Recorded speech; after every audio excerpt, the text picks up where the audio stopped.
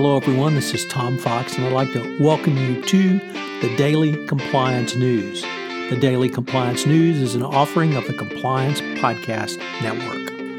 July 11, 2019, the Deutsche Bank scandal gets even worse edition.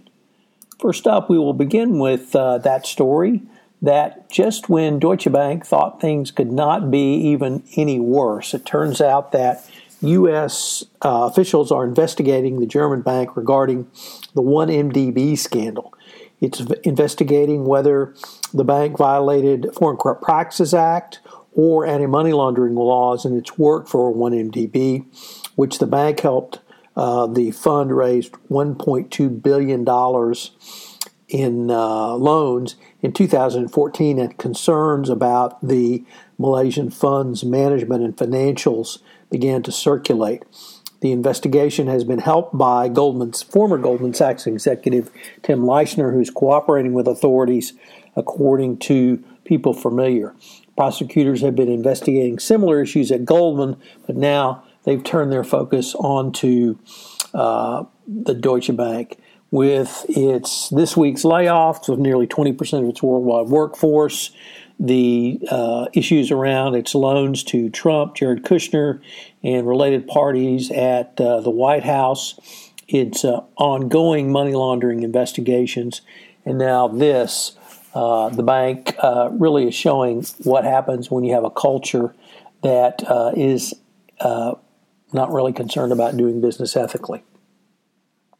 Next up, a Harvard University economics professor, Roland Fryer, one-time rising star in the university's economics department, who had been accused by several women of sexual harassment, has been suspended for 2 years from the university and will lose his Harvard Research Lab.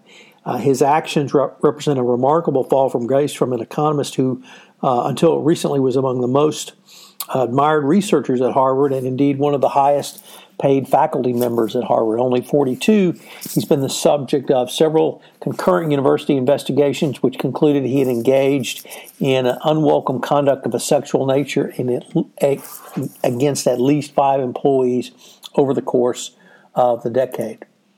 Next up, former French President François Hollande was questioned by police in France earlier this month as a witness in a Brazilian corruption investigation and a deal to buy combat jets.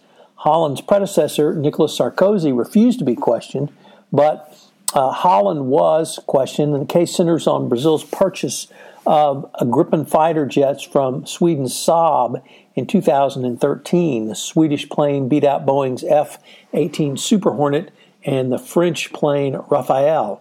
Brazilian prosecutors are investigating whether the president at the time, President Dilma Rousseff, and her predecessor, Luiz de la Silva, used influence over the hand-picked successor in the government to help Saab win the tender.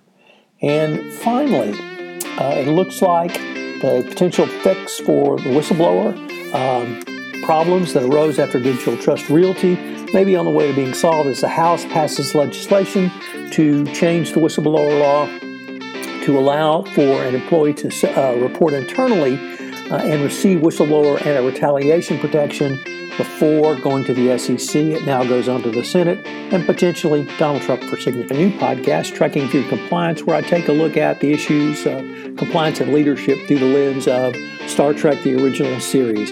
It appears daily at noon on all of my platforms. Check it out. JD Supra, FCPA Compliance Report, the Compliance Podcast Network, Spotify, and a host of others. Finally, I'm pleased to note that I am now part of the C-Suite Radio Network, so check out one of the podcasts on C-Suite Radio.